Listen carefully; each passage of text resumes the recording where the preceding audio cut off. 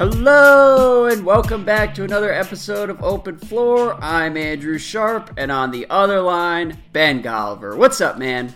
Not too much, Andrew. It's very rare in life when you're incredibly excited about something and that thing finally comes around and it not only meets your expectations, it exceeds your expectations. I mean, I would say this week I would compare it to like the joy of having a great Christmas when you're a kid, where you think you're going to get a cool present and then all of a sudden, boom, you get that PlayStation or just something like out of this world amazing, and you've been counting down the days with your little advent calendar, just crossing your fingers hoping it's going to be a great day, and there it comes, like the greatest day. Yep. This happened to me this week, Andrew, because there's been a lot going on. You probably heard about the LA sports equinox, like 19 games simultaneously in LA and all this. But on my calendar, circled for more than a week, was Clippers Wizards. My first look up close and personal at your favorite team, the Washington Wizards. And look, I was kind of cracking my knuckles about this. I was getting super excited. Then they lose to the Kings a couple days ago, and I'm like, oh yeah, now the momentum is really building. This could be an instant classic. I can't wait to see what these guys are capable of. I'm poring over all the amazing quotes that are coming out from Candace Buckner and Fred Katz, just documenting the inner turmoil of that locker room. I'm getting so excited. Comes to game day, they throw me a curveball. We have an Austin Rivers tribute video at Staples Center where like 3/4 of the video is just him bleeding at various points of his Clippers tenure. So that really just like kicked it up a notch. But then the Wizards absolutely delivered, Andrew. It was one of the most pathetic performances I've seen in recent years. I don't want to say it's one of the most pathetic performances I've ever seen from the Wizards, because you and I both know there's been a lot of pathetic performances over the last 10 years, but this one was way up there, and I was just downright giddy during the post games when Bradley Beal blows off the reporters, where John Wall kind of mumbles for 2 minutes about pride, where Austin Rivers just ethers his entire new team and just randomly steps up for Coach Scott Brooks and basically saying he should still be employed. Brooks has this very dead-eye look, like he has no idea what other buttons to push, and they're only 6 games into the season. Andrew, this was a carnival, and I know you enjoyed it as much as I did. Oh, man. You mentioned Austin Rivers. When he is the lone voice of sanity crying out in the wilderness, you're in a dark place. I can confirm for listeners that Ben was very, very excited about this Wizards game and mentioned it several times last week. And each time you mentioned it to me, you were like, I get to see your Wizards on Sunday. Who knows what's possible? My reaction internally was like, man, like, I know what's possible. They're going to lose by like 10 or 15 points. It's going to be wildly underwhelming and pretty boring, and you're going to regret ever going down to Staples Center. Nope. Little did I know that we were going to be witnessing the full-on implosion of an entire era, really, because it did. It started with Friday against Sacramento, a game that I did not even watch. I got halfway through the first quarter and was like, you know what? This is not how I want to spend my night, because best case scenario, the Wizards were going to beat the Kings and it was going to be meaningless. Worst case scenario, they were going to lose to the goddamn Kings and it was going to ruin my entire night and maybe the better part of my weekend. So I went and did something else with my Friday night and was happier for it. And I didn't even have the heart to read their quotes afterwards. No, I know. It's like, it's not even Halloween yet, and you've already reverted to like self-care. You're like, oh, totally. I've got to distance myself from this group. I can't invest too much emotionally. We're 6 games into the season, Andrew. Well, do you remember last year? Because this also happened last season, where we got like 2 or 3 weeks into the season and had to institute a no talking about the Wizards until Christmas rule on Open Floor. And I think we're going to have to do that again after today's episode. But we should talk about Wiz Clippers because you were there. You were in the locker room afterward.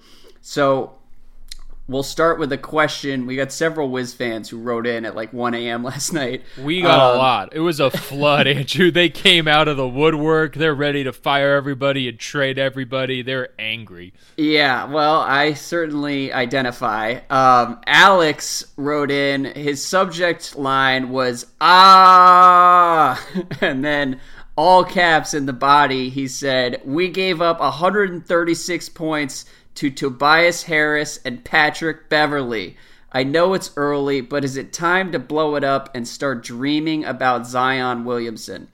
So, Ben, I want to kick this to you because I'm looking forward to an objective observer's opinion on the Wizards, because sometimes people think I get too down on them, whatever. But what do you think after watching them in person? Look, I'm glad to take this ball and run with it, but first I think you should maybe make some movie recommendations to Alex, because it doesn't sound like from the scream of his email that he's necessarily practicing the self-care. So if Alex happens to watch a Wizards game here in the next week or two and maybe they give up, I don't know, 150 to Orlando or something like that, what should Alex do to sort of guard his heart, Andrew? I think you need to go fan-to-fan advice here.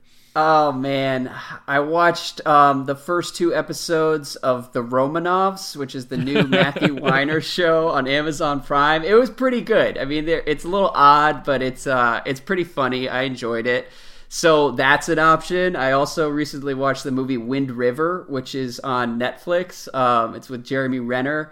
I would give it like a B, maybe B-. But look, if you're looking to kill 2 hours and not watch the Wizards, that's an option as well. Wait, what's Wind River about? It's about a murder in rural Wyoming, and I'm sensing a theme here. What you're trying to do is run as far away as possible from the Wizards. You want to go back in time like 500 years, and you want to go to the most remote state where I believe it's a true fact that there's more cows than people in Wyoming. That sounds like the kind of thing you would use as like a cheap punchline, but I'm pretty sure that's actually true. Yeah. That's very telling, Andrew. Anyway, on this idea of like, do they blow it up? Do they tank? And trying to be objective here. These guys are just sick of each other. It's not that complicated. The players have very little chemistry. They were completely neglecting Otto Porter. I wanted to go out there on the court and give the man a hug, because before the game he goes out there, he's standing around by himself. Nobody's even looking at him. He's like talking to the referee and to Marcin Gortat, because he's got nobody else to really talk to or interact with.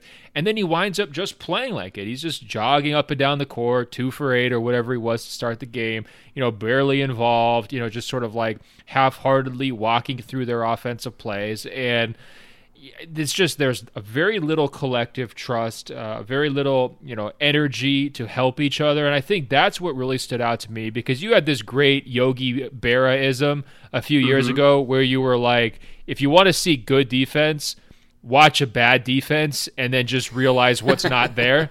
And totally. That's where the Wizards are right now, man. 136 points to the Clippers. And look, I have told you this. The Clippers are good, wholesome, family fun. They play hard. They have very little ego. They will come at you. They should not put up 136 points on you that easily. And the main thing that's missing, to me anyways, it's like the multiple effort plays, the second effort plays where it's like, okay, I'm going to like lazily go out and contest this shot. Once the guy drives by me, I'm not even going to bother trying to recover. I'm just going to wave at him. And I'm definitely not going to go and contest and fight for a rebound. I mean, all the guards are just letting the bigs do all of the rebounding. That's not going very well. And then defensively, there's very little help. So if you drive to the basket, you're likely going to finish or get fouled. Their defensive rebounding numbers are atrocious. I do think Dwight Howard's going to help there a little bit.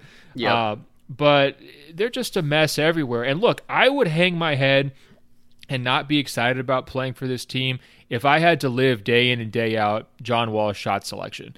And this guy continues to carry himself like he's a top 3, top 4, top 5 point guard. He's playing like a below-average starting point guard in my eyes, because he is not empowering his teammates at all. He's playing very entitled with the basketball, and he just chucks up any shot that he wants. And then in his post-game comments, he talks about, these guys have to sacrifice. I don't want to talk about Otto Porter's shots.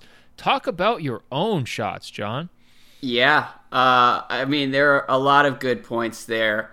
I think the operative point is this team is just a mess everywhere. I believe you said that. I think that's a direct quote, and it's very true. For me, it is, I joke about ignoring them, but it is just really hard to watch them right now because they can't go 2 minutes without making a mistake that reminds me why the entire era has been a failure. And so whether it's a defensive breakdown or a bad shot from Wall, it's just really frustrating to watch them right now. And I think your point on effort is well taken also, because they have the vibe of a team that is in like month 7 of the season. Like, this is a team that looks like it's early April and they're just beaten down and exhausted and looking to get to the finish line.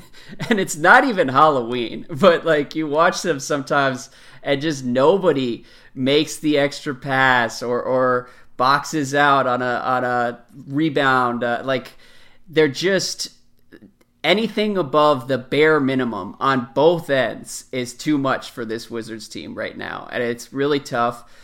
Wall is the central issue. It is really strange to me how Otto Porter has sort of become the scapegoat that everyone is looking to. I mean, Scott Brooks mentioned him by name on Friday night after the Kings loss, and then John and Bradley Beal keep talking in the media, making allusions to players who care about shots. Like, Otto Porter isn't crazy for wanting more than 5 looks a game from those guys. And somehow he's been turned into like the problem in DC, where like, if we were being completely honest and looking at that roster, I think Otto and Beal are the only 2 players on the entire team who you could ever really imagine being part of a championship team. So that's not great. That's a problem. And as far as the like blow it up question, look, we've been in blow it up mode for the last 6 months. I think anybody who wants to talk honestly about where this team is and what the ceiling is going forward, you have to admit that like, this is probably not going to work. And it was reasonable to maybe run it back this year one more time to see if like an off season could kind of change things and have everyone come back refreshed. Clearly, we're 2 weeks in, and that hasn't happened. My only worry is that they're going to turn around and panic trade Otto or potentially Bradley Beal when it's clear that John Wall is the guy that is the problem and has to move. Yeah, a couple thoughts. First, you mentioned making the extra pass. How about just a pass? Like, we don't even need the extra pass. Totally. Like, there's so little ball movement. It's just, very stale offensively. In terms of the Otto question, here's one theory I have. I agree, he's being scapegoated way more than he should be, and I think part of the reason why is he's like the highest profile player on the roster that Scott Brooks is actually willing to criticize. Like, I don't think he feels comfortable enough to go after Beal or Wall in any meaningful way anymore.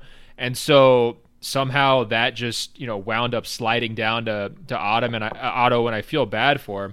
I also wonder, though, is there a benefit to be found for the whole organization for trading Otto just basically on the premise that it will be a wake-up call to Wall and Beal, and they will maybe realize, like, look, we can't just blame everything on this guy anymore. I mean, he sort of assumed the Marcin Gortat role where, like, everybody's blaming him for everything.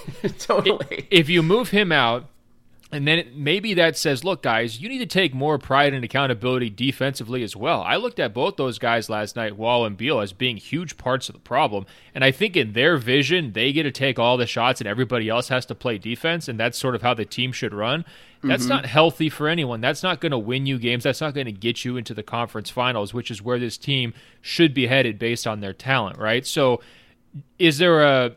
you mentioned avoiding a panic trade. Is there like a secondary benefit of you part with Otto and maybe it shakes Wall and Beal from some of their bad habits and it gets them to really lock in more night to night and realize that they're part of the problem rather than just blaming some of these guys who are lower on the totem pole? Oh, man. All of this stuff is so depressing to talk about and think about. But here's the problem with that. I think what you're describing could happen if John and Brad ever looked at Otto as if he were part of like a real big three, but they've already kind of thought of him as a secondary piece, and so it wouldn't be like shaking up the core in their eyes. It would be like if you told them they traded Otto, they were like, good, we need a third star. And look, it's entirely possible they could try to turn around and trade Otto to the Wolves and bring back Jimmy Butler as like a real last ditch, let's get crazy move. And God knows what the season would turn into in that scenario. Well, on that point though, we're in for the drama heads, the soap opera heads of the NBA. If Butler gets traded to Houston or Washington, we're getting fireworks either way. Totally.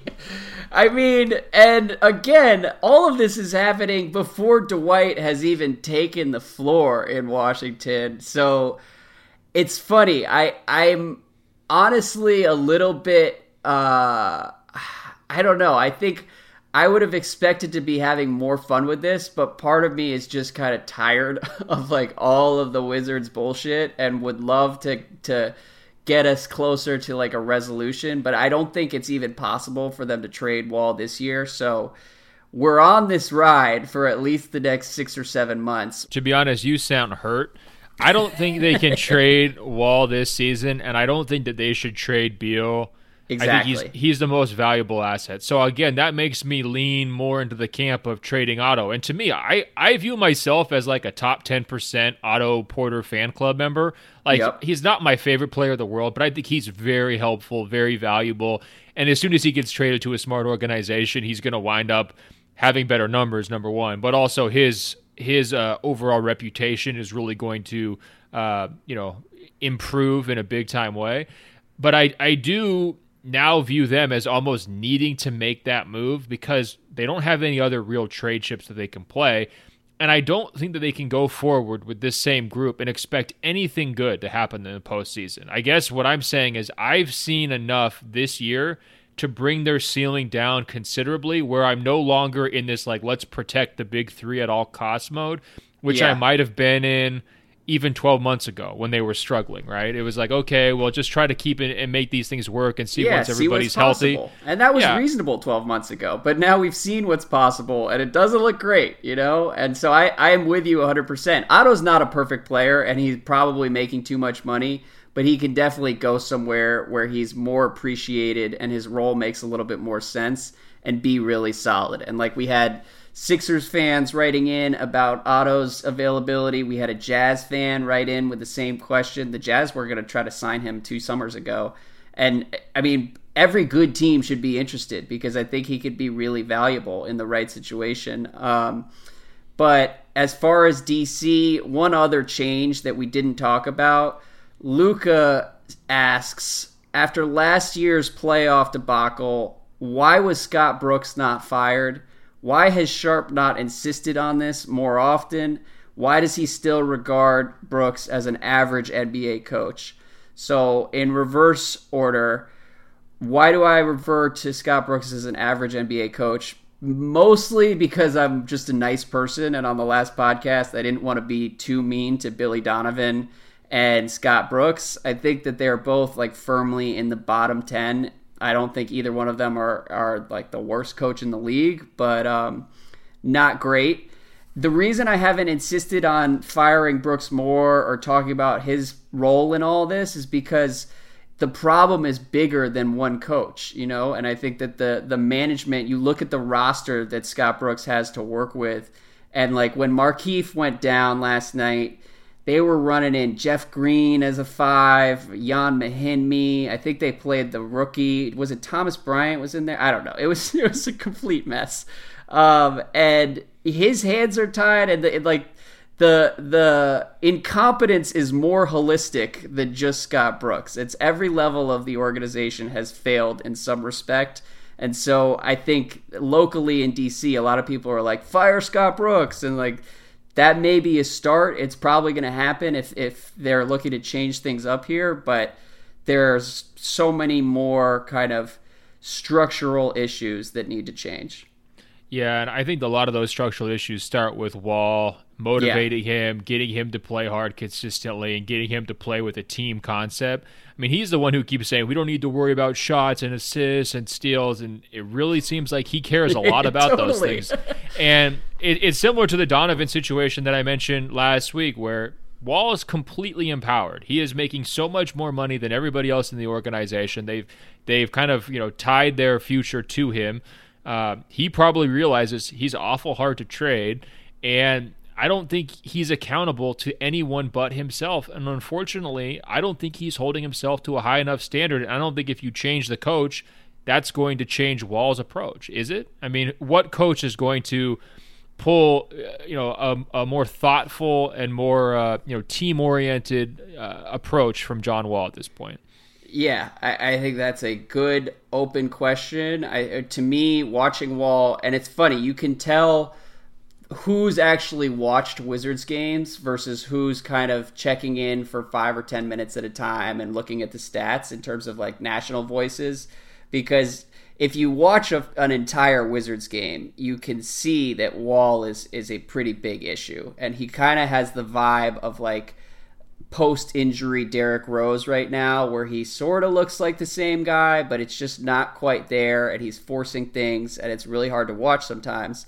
And so that's not encouraging. One example on those lines, just to interject real quick, the Clippers game, Wall has a couple of times where he just dashes end-to-end, slices through the defense, and gets like the quick twos, and you're like, wow, it's the old John Wall, the fastest player in the NBA. Yep. But he's often doing that while they're giving up threes wide open on the other end. And it's like, you're losing this trade every time. If you're not ever going to get a stop, if you're never going to get your defense like locked in and playing on a string, it doesn't matter how many times you cut through the paint and blow by some backup Clippers guard. Come on, man. Yeah, it's very funny because, again, the local media in DC can sometimes be a little bit too positive with local athletes, and particularly with the Wizards. And so there was one sequence last night where Wall saved a ball that was going out of bounds, and Wall like dove into the second row at Staples Center courtside. And it was a really cool like hustle play, but he saved it right to Avery Bradley, who then went straight to the rim and threw an alley-oop to, I believe, Tobias Harris for an easy dunk. And so coming out of that play, the announcers were like, there's John Wall willing to put his body on the line for the team. It's been like that every year in DC. And then somebody posted a clip on Twitter. It was like, #Wallway. And I'm like, what are you talking about? He saved it right to Avery Bradley. Are you people insane? And that's sort of the disconnect that can be kind of frustrating sometimes. But I'm glad, look, anyone who's listened to the podcast has known that I've had some misgivings with the current state of the Wizards. I'm glad we can just be upfront and honest about this now, because I was trying to put on a brave face. Coming out of that Blazers win, I was feeling mildly optimistic because it's like the Kings, the Clippers, they've got a game against the Grizzlies. All of those are winnable games. It's not like the West Coast road trip was that murderous. But here we are now, and we could just kind of know what the Wizards are and not really have to pay too much attention to them going forward. I think that's healthy.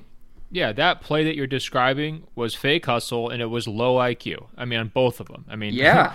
Like, just lock in and guard your man for the minutes you're on the court. And you don't have to jump over 14 rows of celebrities to save a basketball and, like, immediately, like, lead to basically an alley-oop on the other end.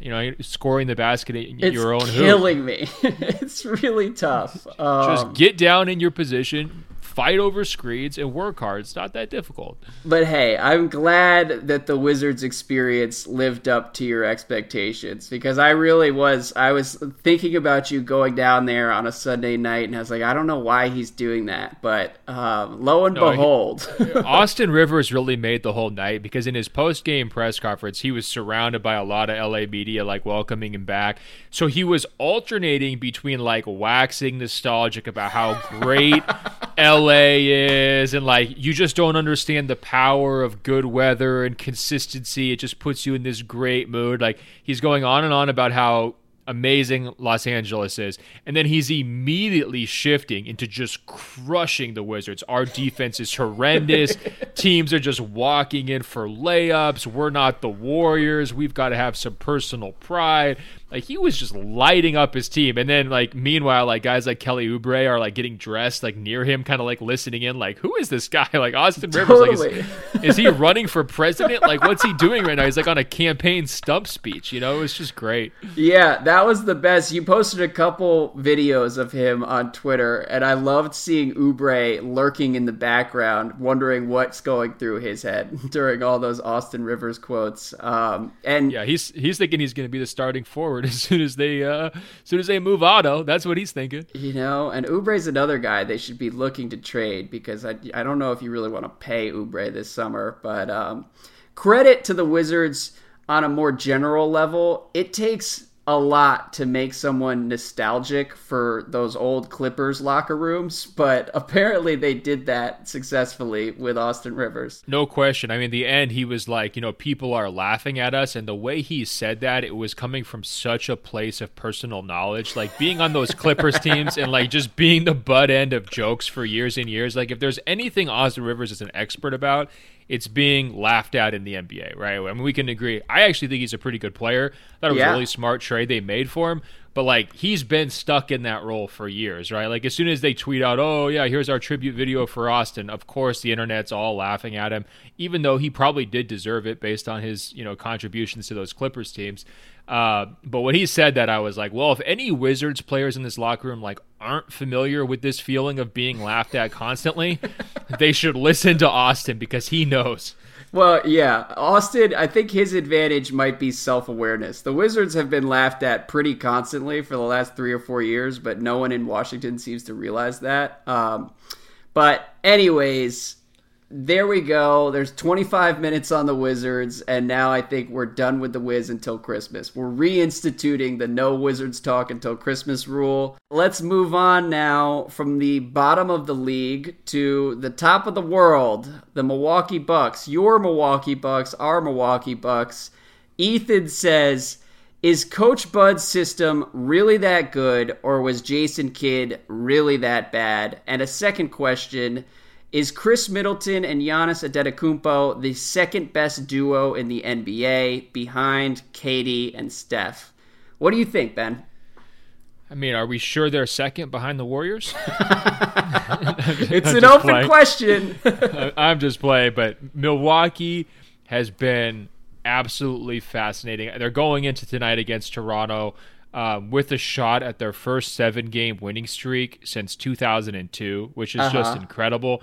They don't have Giannis, so like, who knows with that game. That was unfortunate. He got into the concussion protocol. But Milwaukee, they're hard to analyze because unlike the Wizards, who are doing everything wrong, Milwaukee is basically doing everything we want them to have done, right? And they're actually able to win games now when Giannis isn't playing at his A+, which tells you a lot about how much value Bud's system brings to the table. Like last year and in previous years, if Giannis was like a B- or below, that's just a flat loss, right? Like if he's just not getting to the basket, if he has a bad matchup, whatever it might be, they're almost guaranteed to lose that game. Yeah. Now they've got these like second and third level, you know, contributors, and they're getting consistent quality catch and shoot 3-pointers from all over the court, from all sorts of different people. Giannis has been just an absolute battering ram, and he's got so much room to work. I mean, he's finishing around the basket almost like an Anthony Davis, where like his length is having the similar effect where, you know, even if he misses the layup, he's just able to use his wingspan to play above defenders, get the offensive rebound, and dunk it over them. I mean, it's almost like, you know, Greek Boban in a way. Like totally. Anthony Davis, Boban, and Giannis are just having a field day in this spread NBA. I'll say that. That is exactly how it looks watching Giannis down low, where he just has like an extra 20% of length where it really does look freakish, and you're like, how is this possible? It sometimes doesn't even look like he's jumping to get these looks, but he just wherever he is within 10 feet of the rim, he's getting a clean look that wouldn't be possible for anyone else on the planet except Boban and Anthony Davis. It's pretty incredible. Then you've got a guy like Brook Lopez stepping in, one-trick ponying his way to a great season.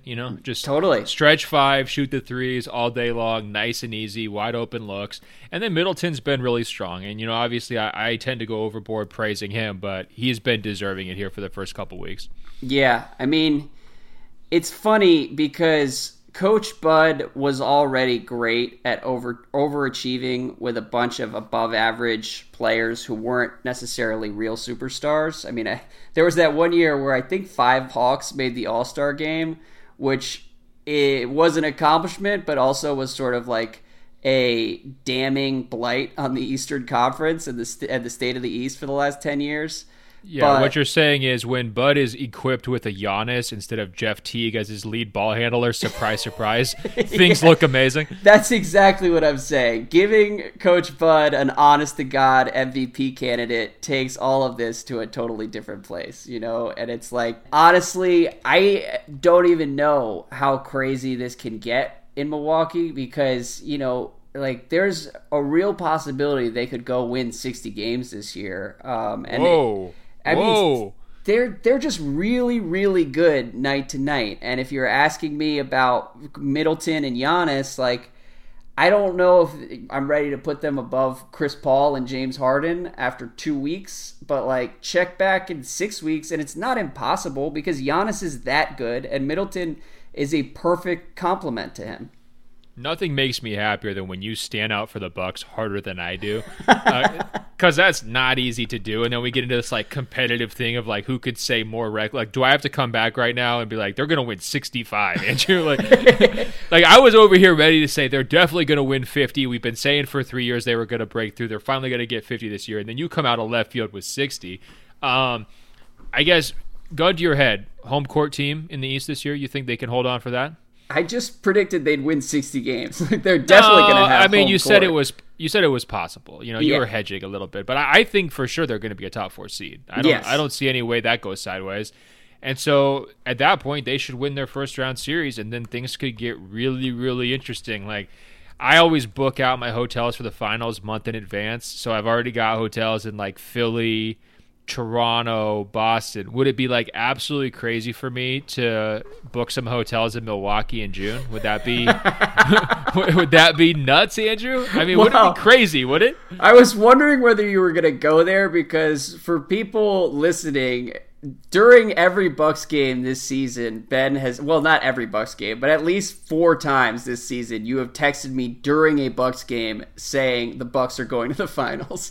And to me, I think that's crazy. I think that they have a chance to be an awesome regular season team that is still a level below Toronto and Boston once you get to May. But beyond that, they're better than Philly, though. Who, if you had to say one would make the finals, Philly or Milwaukee, who would you pick? I would definitely pick Milwaukee. And part of it, by the way, it's not strictly Coach Bud being an MVP level coach. I think he's a really good coach. I think he's clearly a top 10 coach. You could make an argument that he's a top 5 coach. And Jason Kidd was really that bad, and a lot of his system on both ends did not make much sense. But I also think we have to remember how much it helps to have a healthy Malcolm Brogdon there this season. And you have Ilyasova and Brook Lopez kind of helping fill out the rotation. And really, when you've got players as good as Giannis and Middleton to a lesser extent at the top of the roster, for the same reason it helped Philly to add Bellinelli and Ilyasova down the stretch last year, adding 1 or 2 solid players to fill things out can go a long way. And I think some of that is what's happening in Milwaukee as well, where the team is more solid across the board than it was a year ago.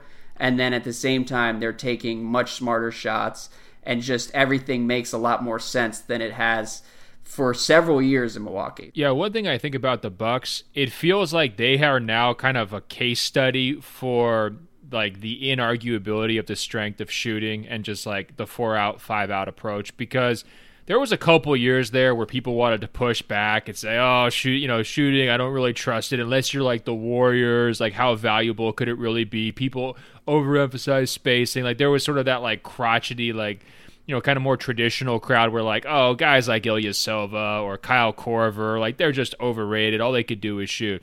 Like, you're seeing now, I think, like the third or fourth wave of teams who have embraced like, this same very simple philosophy.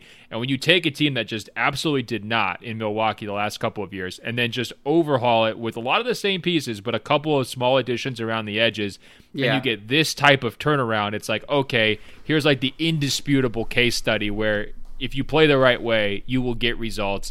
And I'm going to call out an unnamed national writer. I'm going to say, look, and I know he listens to this, in my direct messages, he made a very outlandish, very open floor globe style take, which was this: the Bucks hiring Coach Bud has more impact on the NBA this season in terms of who's going to win the title or potentially win the title than LeBron joining the Lakers. And he's afraid to put it out there on Twitter because he doesn't want to get harassed by the Lakers fans.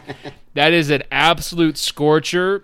But do you agree? Hold on. Do you agree? If we're talking wins and losses in this year's NBA, I think it's inarguable that Bud is going to make a bigger difference in Milwaukee than LeBron will in LA. Wow. Because listen to you. See? If unnamed writer, Andrew's got bigger stones. No, here's the deal. If LeBron, and I wouldn't write this take because it does come off as a little bit thirsty for attention and retweets and whatnot. But if LeBron hadn't gone to LA, they would have brought back Julius Randle, and that nucleus probably wins 40, 42 games. LeBron's now in LA instead and brought this merry band of cast-offs with him. And I think, realistically, they're probably going to win 45, 46 games, maybe 48 if you're feeling ambitious. So contrast that with Milwaukee. I mean, come on. The Bucks are going to win like 55 games. 55 doesn't seem like a crazy prediction to me. And, certainly in the East, I think Bud... Well, actually, Kawhi was a pretty big addition as well. But it's not a crazy conversation to have. Yeah, this was the conversation we were having. Like, Kawhi, I think, has to be viewed number one just because Toronto's got the easier path, right? If they make the finals, that's, like, slam dunk. Right. But then it was, like, 2 and 3. Was it Bud or LeBron? Yeah, it's a tough call. Just out of curiosity, before we move on, where would you put the Middleton-Giannis duo as far as duos are concerned? Look, Andrew, I take these rankings seriously, so I'd have to really sit down and study it. But I think for this season only, and I think there's reason to be skeptical about Middleton kind of going forward, right? Because he has played really, really well here for the last couple of seasons, but you do wonder, okay, different system, not playing with Giannis, what do his numbers look like? But I think the problem with the duo question is like Golden State.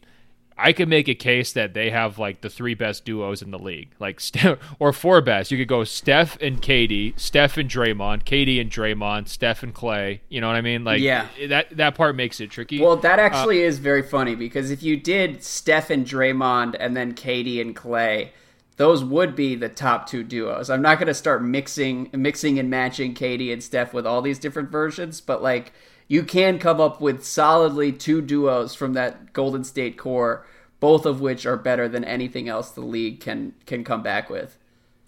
I think the only other one, based on early season performance, like Kawhi and Lowry is probably up there. I think, like you're saying, Harden and Paul will be up there based on the respect factor. I think I would rather have Giannis and Middleton over Westbrook and Paul George, and I would make that decision pretty easily. I'm not even going to mention Wall and Beal at this point. Simmons and Embiid should be high up in this conversation, at least in theory. We haven't quite seen it so far this season, but I think, in theory, they've got to be in this like top 5 mix. But maybe this should be like, a full-fledged, top 100 type exercise where we go through and rank the duos. Yeah. We can get into that in a month or two. Rest in peace to the best backcourt in the league. Remember when the Wizards came out and said that because they play both ways, unlike the Warriors? No, everyone was tweeting that, like, best two-way point guard as Wall was getting lit up for however many points. Was it 51 by Steph? I mean, come on. This has been my life for the last 4 years. I'm glad other people are starting to realize what I've been dealing with. Andrew says, hey guys, really enjoyed this Mike Prada piece about Luka Doncic's hidden athleticism. It's got me convinced, but do you guys buy it? Can you think of any other examples of guys who are dinged for not being athletic, but are maybe super athletic, just in less easily identifiable ways? Did you read the Prada piece? I thought it was pretty good. I did. It was really good. You should summarize it. Yeah, it was a really important point that he's making, which is essentially boiled down to this one excerpt that I copied for us.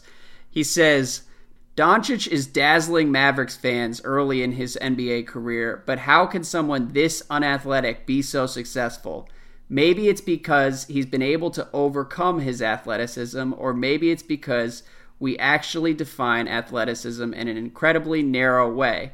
And then Prada goes on to detail the way Luka's body control at the end of his drives and his ability to create space with his final step, which he calls, I think, the last step, sets him apart from most other wings in the league. And I think it's perceptive because Luka is great at sort of creating room to thrive despite his limits. Yeah, I think the real problem here is the catch-all phrase of athleticism, right? Because I think what he is trying to argue is that it's too narrow because it's only, basically being applied to something like a first step, like quickness, right? Yeah. But I also think that we get into, trouble as analysts by just defaulting to that word athleticism to basically describe almost anything on the basketball court, whether it's, a product of somebody's length or their sheer speed or their strength. I mean, athleticism just really gets thrown out a lot. Mm-hmm. So I'm wondering, like, his point with Doncic's last step, where it's body control, whether it's getting his body squared to the hoop so he can have these, like, kind of contorting finishes, but actually have them be pretty high percentage shots because he's almost, like, kind of slows down in a very James Harden way before he shoots, where, he kind of lets the defender go past him. Sometimes he's powering through people and then, changing his shot angles to, again, kind of create space for himself. Do you view that as an athletic trait, or is it almost like an IQ trait? Like he's outfoxing his defender as opposed to sort of like blowing by them? Or almost where would you describe that? Because I don't necessarily view the things that he was complimenting Doncic for as examples of what I usually refer to as athleticism. Yeah, I mean, it's definitely not what we traditionally refer to as athleticism, but to me, it is athleticism. But it's also, I mean, it's a distinction without a real difference at some point. But I think it's a valuable point because there are a number of guys who we think of as average athletes who actually have supernatural body control or balance or footwork or spatial instincts. And you look at someone like Steve Nash, he was an amazing athlete, just not in like the Russell Westbrook kind of way. And you could make the same point about James Harden and Steph Curry.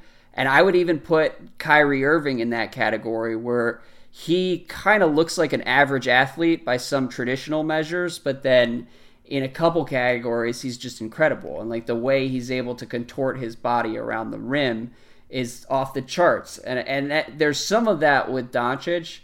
What I would push back on is the question with Doncic is whether he's going to be able to get himself to average in all the traditional categories, because like Harden and Curry may not be eye-popping Russell Westbrook athletes, but they're firmly average at worst. And same with Steve Nash and same with Kyrie. And Doncic right now is not even average. I think he's just straight up slow. He wears down as games unfold, and he struggles to beat people off the dribble in the half court. And so that's still an open question, but he's definitely great at a couple things that people might not have noticed. Yeah, I mean, I think that's another takeaway is we don't want to overcorrect here and say, oh, actually, Luka is athletic. Because Luka with the first step would be a lot more devastating. Like, let's not lose track of that. Like, Luka without a first step, where he's at right now in his game, is a very effective and very, very fun and very, very savvy and very impressive rookie, right? But if you gave him the benefit of actually having a really above average first step, if you kind of solve that problem that a lot of his critics, including yourself, have kind of harped on in the past, he would be a lot better. There's no question about it. Because he would have every other advantage to kind of deploy all of his tricks with even more space. And there's often when I'm watching him, he gets himself into situations and he often pulls himself out of them, but he commits turnovers regularly because he's not used to the quickness of NBA defenders, right? He's not getting to spots. He's not able to turn the corner in situations where he thought he would be able to. And that's part of the adjustment process. I expect, those kinds of things to kind of iron out a little bit in terms of his decision making as he goes forward. But I also think a little bit more athleticism for him wouldn't hurt. Yeah, exactly. Like if he can make some marginal gains in the more traditional categories, he'll be in really good shape. I mean, bottom line with Luka though, I think it's all going to come down to the jumper. If he can get to the low 40s from three, he's going to be very, very solid. I don't think he's ever going to be an all-NBA level player, but he'll help Dallas a ton if he can be a real threat as an outside shooter. And you see Mavs games, he can put stretches together for a couple minutes or a quarter at a time where he is a great offensive player, and then he kind of fades. And I think that some of that might just be conditioning, but we'll have to wait and see. Yeah, and I'm with his shot. That step back that he's already got, how many rookies come in with that shot, right? Exactly. I remember Damian Lillard had that shot pretty early in his career, probably his rookie year. I'd have to go back in the memory bank to remember how well he had that honed early. That's a really tough shot. And there's not a lot of guys who have the strength and the coordination and the kind of the timing and the smooth stroke to release that. And so that's one major reason why I have faith in his shot. If you're saying that's going to be an X factor, I think he's going to have that going forward. Yeah, I agree. Even speaking as a Doncic hater or Doncic skeptic, every time I watch him, I'm like, all right, you got something here. There's no question. But still kind of looks like a 7-Eleven employee sometimes. Jake says, if the Lakers struggle and conclude that Luke Walton isn't the right coach, do you think they'd ever look at Ty Lue as the right fit culturally and systematically for this group? I don't even know if we... Andrew, did you pick this question? Or are you just trying to get a reaction out of me? What's going on? No, here? Come listen, on, man. We're just rounding third base here, nearing the end of the podcast, and we do need to talk about Ty Lue, which was one of the breaking news stories over the weekend. I don't think we need to address the Lakers aspect of this question. I think Luke is set at least through February. What do you think? I think he's doing fine. I mean, I think their record is not where they want it to be, but in terms of their style of play, having an identity, they definitely have that. And if you're looking at some of their role players who we came into the season with as question marks, JaVale McGee, Lance Stevenson, to me, those guys are both overachieving. I think Lonzo's been solid so far. And given the incident with the suspensions and all of that, I think their record is understandable. Yeah. And I do think they've had a tough schedule. It could have been worse in terms of where they're at right now. But I don't feel like Luke is losing any of the major strategic questions. And there's been a couple of times so far this season where I've been really impressed with what he's done. I mean, first of all, making the Josh Hart move quickly was the right thing to do. Having the gall to go tell Rondo he's not going to be a starter, that's, easier said than done. So that was an impressive decision by their coaching staff. Yeah. And then also when they play Denver, they're in their one quality win of the season, they rip off a 9-2 run when he goes without a center and goes small against Jokic, who, as we've described, is going to be an all-star center this year for Denver and has been unbelievable all season long. All of those moves were really, smart coaching and kind of basically he's nailing them, right? There's not a lot to really nitpick with Luke so far. Well, there have been some questionable choices as far as his rotations, and it remains to be seen how he'll do making permanent changes to those rotations. But he's been fine. Well, you just wanted him to start all the young guys off the top, and I think he was trying to show a little favoritism towards the vets, right? Make the young guys earn it a little bit, and that is something that it's easier for outsiders to say, look, don't play freaking Kentavious Caldwell-Pope, right? But when you're going to that locker room, you want to make sure everybody's engaged. You want them to feel like they had a shot, and they just weren't able to do it, as opposed to never having a shot. 95% a Kentavious Caldwell-Pope issue for me. But Luke is doing fine, and it seems like Genie and Magic and Pelinka all support him, and I think that LeBron is coming into LA knowing that he has a reputation as a coach killer and is going to go out of his way to not do that unless things get really, really bad in Los Angeles. And we're not there yet. So, on the other side of the country, Cleveland fired Ty Lue after 5 games, which is pretty shocking to me. Given, can you make the case for me for this? What? Why would they do this? If you're Dan Gilbert and you're Kobe Altman, you're 6 games in, you're 0-6, you're the worst team in the league, but you lost LeBron. There's a clear reason why it's happening. What is the logic behind firing Ty Lue now? Why do you do that? Well, see, that's the issue for me. It's firing Ty Lue now that makes no sense. I would not have been that surprised had they decided to part ways with him this summer. Not even because he was a bad coach or last year's failures were his fault, but he just probably wasn't the right guy to manage a rebuild. And so moving on would have made sense in July. But I don't understand, and this is something that's typical of bad organizations everywhere. It happens in Minnesota, it's happening in Washington, where you kind of come up with these like half-assed solutions that any outsider can tell you make no sense. And so coming into this season with Ty Lue, knowing that he probably isn't the guy that's going to be there long term, just seemed counterproductive to me, and so does firing him 5 games into the season and appointing Larry Drew as an interim head coach. Like, I'm not sure what that accomplishes. But they didn't even appoint him as an interim coach because they want to argue over his contract. So right now he's quote-unquote the voice, Andrew. Really? Yeah, they're still working through the contractual details. And Larry Drew told the media today, he's like, no, I'm not there yet. Like, we're working on it. Well, you know what? Good for Larry Drew. He should do that. He's going to be there for the next 7 months. He deserves to get paid like a real head coach, I guess. Yeah, don't run in on the cheap to the worst job in the league. Like, just take your time. Let them make it worth your while.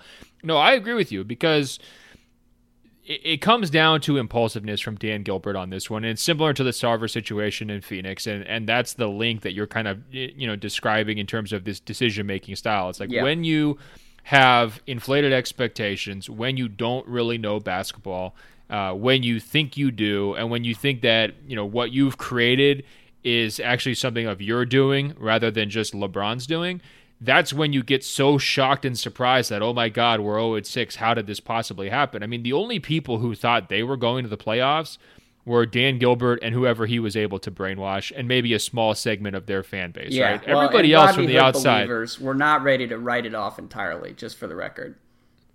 Come on, Andrew. Not even you thought they were going to make the playoffs. So that's what I'm saying. Like, it's just a clear case of, like, we thought we were going to be okay, and we're not, and now what, right? Yeah. And so I from that standpoint, I don't think Ty Lue should look back. I think, again, similar to McDonough, this is the best thing that could have happened for him. Get out now before all the losses stack up and your record looks worse.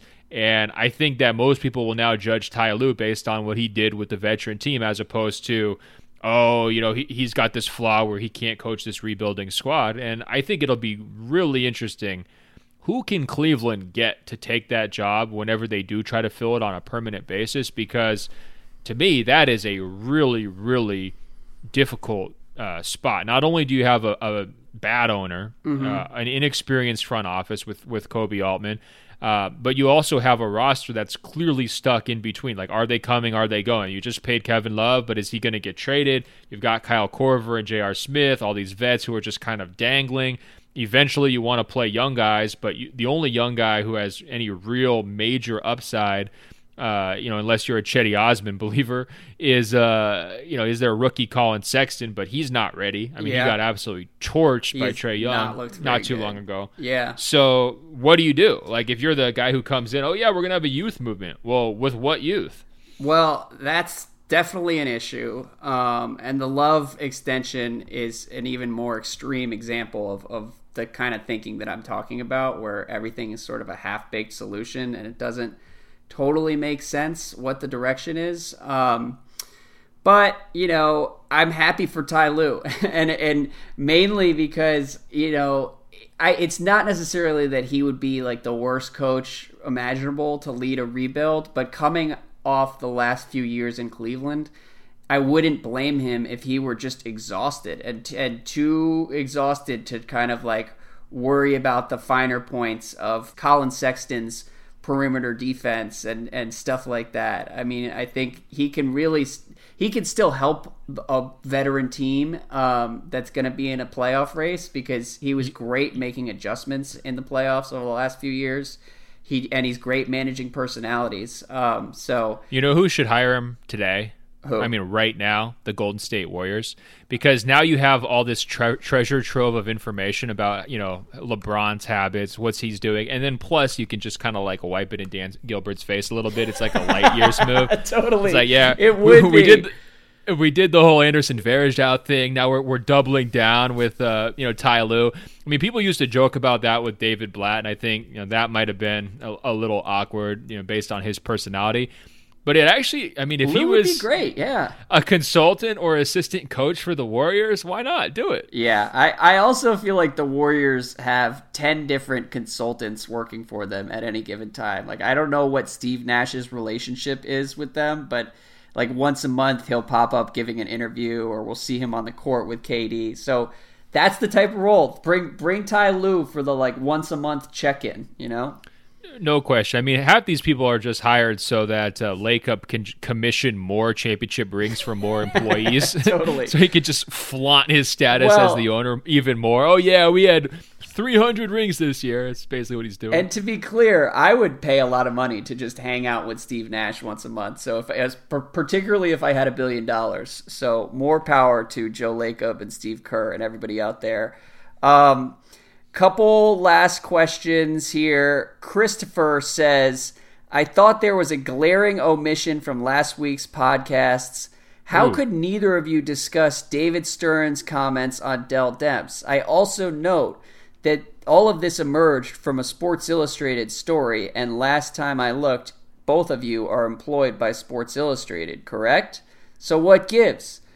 So what do you think, Ben? Do you have any explanation?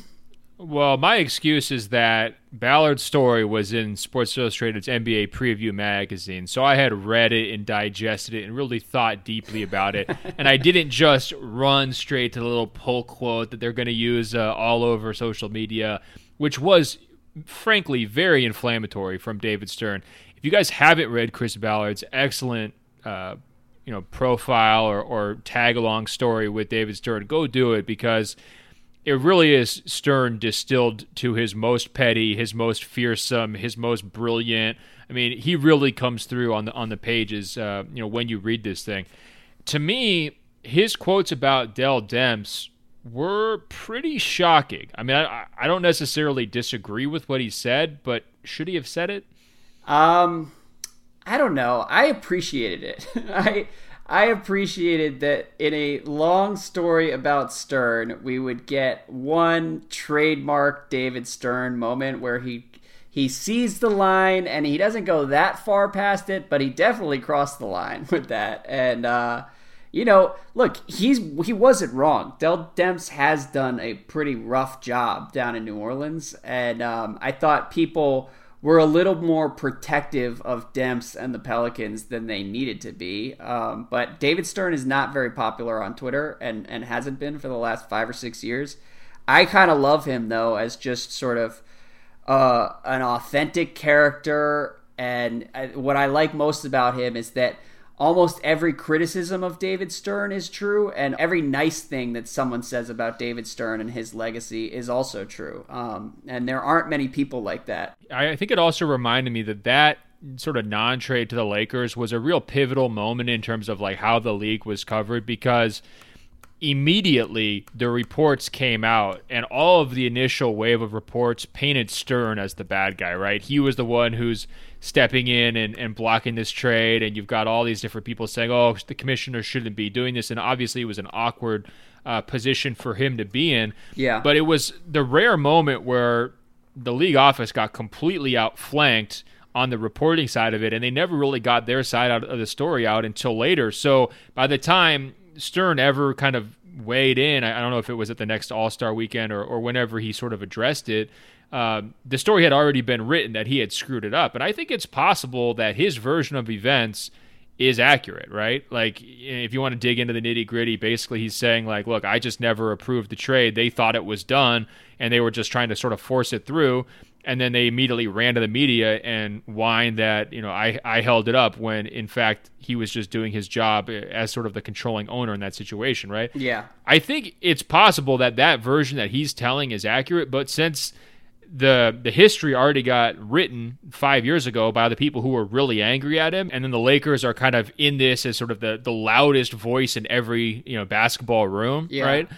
He got shot down a little bit. And, so from that standpoint, I get him wanting to correct the record, but the personal attack on Dell, and especially saying, like, he's going to lose AD, I mean, that is just vindictive, right? Like, isn't that a little bit more than just barely across the line, Andrew? Is it? Are we really so sensitive now that we can't talk openly about what's gone on down there and what is likely to happen down there? That's something that loudmouth podcasters like you and I say, and then sometimes we apologize for a week later. Is that really something an ex-commissioner should be saying? Like, I almost view that role, aren't you almost like a president? And guys like George H.W. and George W. and Barack Obama, like, they have pretty carefully stuck to the high road whenever possible, and this was not that. This was the Pelicans going high and David Stern going low, to borrow a Michelle Obama quote. Yeah, well, that's fair, except that what made David Stern so entertaining and ridiculous over the years was that he was always the guy who was willing to get his hands dirty and kind of take things a step or two too far. Remember during the lockout where he, to make a point, asked Jim Rome if he beat his wife? Oof, yeah, I do remember that. It's a rhetorical argument where you're like stuck without an answer you can make. Yes, yeah. Exactly. I mean, Stern has never been shy about being the asshole, and I appreciate his commitment to staying on brand. Let's put it that way. And I think the one thing, hearing you discuss this reminded me that really Stern's legacy would be so much less complicated if he had just let New Orleans move to Oklahoma City and moved that franchise to OKC and kept the Sonics in Seattle. I think that would have been better for the league, and Stern, for whatever reason, was unwilling to let the NBA die in that New Orleans market. And granted, this was coming off Katrina, so there was all kinds of incentive and like it mattered to the league to not abandon that market, but it isn't clear that city loves basketball that much, and so it would have been sort of a two-step way to avoid some of the stuff that has really come to color our memories of Stern. One other thing, this is unrelated to that, but is there a way for the NBA to, I don't know, memorialize or to honor David Stern in kind of a real tangible way? Like the Larry O'Brien trophy, right? Everybody now calls it the Larry. We're trying to get the Larry, right? And that, winds up being kind of a big deal. Should the NBA name an award or a trophy or something like really truly valuable about Stern, given that he oversaw basically like the period of the largest growth of the league, and so the spread and the ambition of what they were trying to become as an organization? Like, should they do something like that, or should they put like a statue on Madison Avenue, Fifth Avenue? I mean, what do they do? They should, and I don't think that there's much of an impulse to do something like that right now, because David Stern made a lot of enemies over the final 10 years of his tenure. But to me, you're alluding to some points that are pretty important. Like people look at the NBA as this bastion of free expression and liberalism, and a lot of that happened under Stern's watch. And granted, he did stuff like the dress code that sort of complicates that, but a lot of what Stern was doing is now being realized today. And particularly one of the things that I found is when I did that big international story last year, so many people would talk about how important Stern was to insisting that the NBA invest globally and insisting that they could grow the game in China and in Africa and sort of leading that charge. All of which, like, Silver now gets a lot of credit for, rightfully so, but it all started with Stern. And I think... Point blank, there's no open floor globe without David Stern. Exactly. You know, he was sitting down with Boris Stankovic, who was the head of FIBA in, like, the late 80s. And all that stuff started 30 years ago with Stern. And so at some point it would be cool to recognize that. But I think there might be feelings around the league and around the media that are still a little bit too raw to sort of make that move with Stern. But I mean, he's a legend. Yeah, well, that's when, you know, Adam has to step up and just do it, right? Yeah. I don't know, maybe we can get some sort of an international tournament or, you know, one of these global games things that can, you know, wind up having a trophy and maybe pay homage to, you know, Stern's globalism that you've described. That way, I mean, they've already got the finals trophy taken care of. The finals MVP trophy has a good name. The MVP trophy has a pretty good name. So there's not a lot of other really weighty things. But they got to figure out something to honor this guy. Yeah, what's going to happen is you and I are going to have to invent an award and get that award included at the year-end ceremony for the NBA, and then we could start lobbying for David Stern to have it named after him. Well, some people wanted that playoff MVP, right? Like not just the finals MVP. Yeah. Maybe you do the Sure. David J. Stern playoff MVP award. That can work. But on that note, as we've descended into gibberish here at the end, Ben, I will talk to you later in the week. Our next episode will run Thursday instead of Friday because of some scheduling concerns. Everything revolves around the Lakers these days. But until then, I'll talk to you, man. Andrew, great conversations today on a wide variety of topics. You know why we were able to have that talk? Because of the listeners emailing openfloormail@gmail.com, openfloormail@gmail.com with great questions all week long. We really love it. Hey, don't forget, go to Apple Podcasts, find our page by searching for Open Floor. That's 2 words. When you get there, it will say rate and review. Scroll down, tap 5 stars. Andrew, we are up above like 1.37 thousand reviews, which is like 1,300. Pretty darn good, if I do say it so myself. Join the mix, guys. Please give us those 5-star reviews. We really appreciate it. It helps us spread the word. Hey, Andrew, we're also on the worldfamousradio.com, and I will talk to you later this week. Who can forget radio.com? All right, man. Talk to you soon.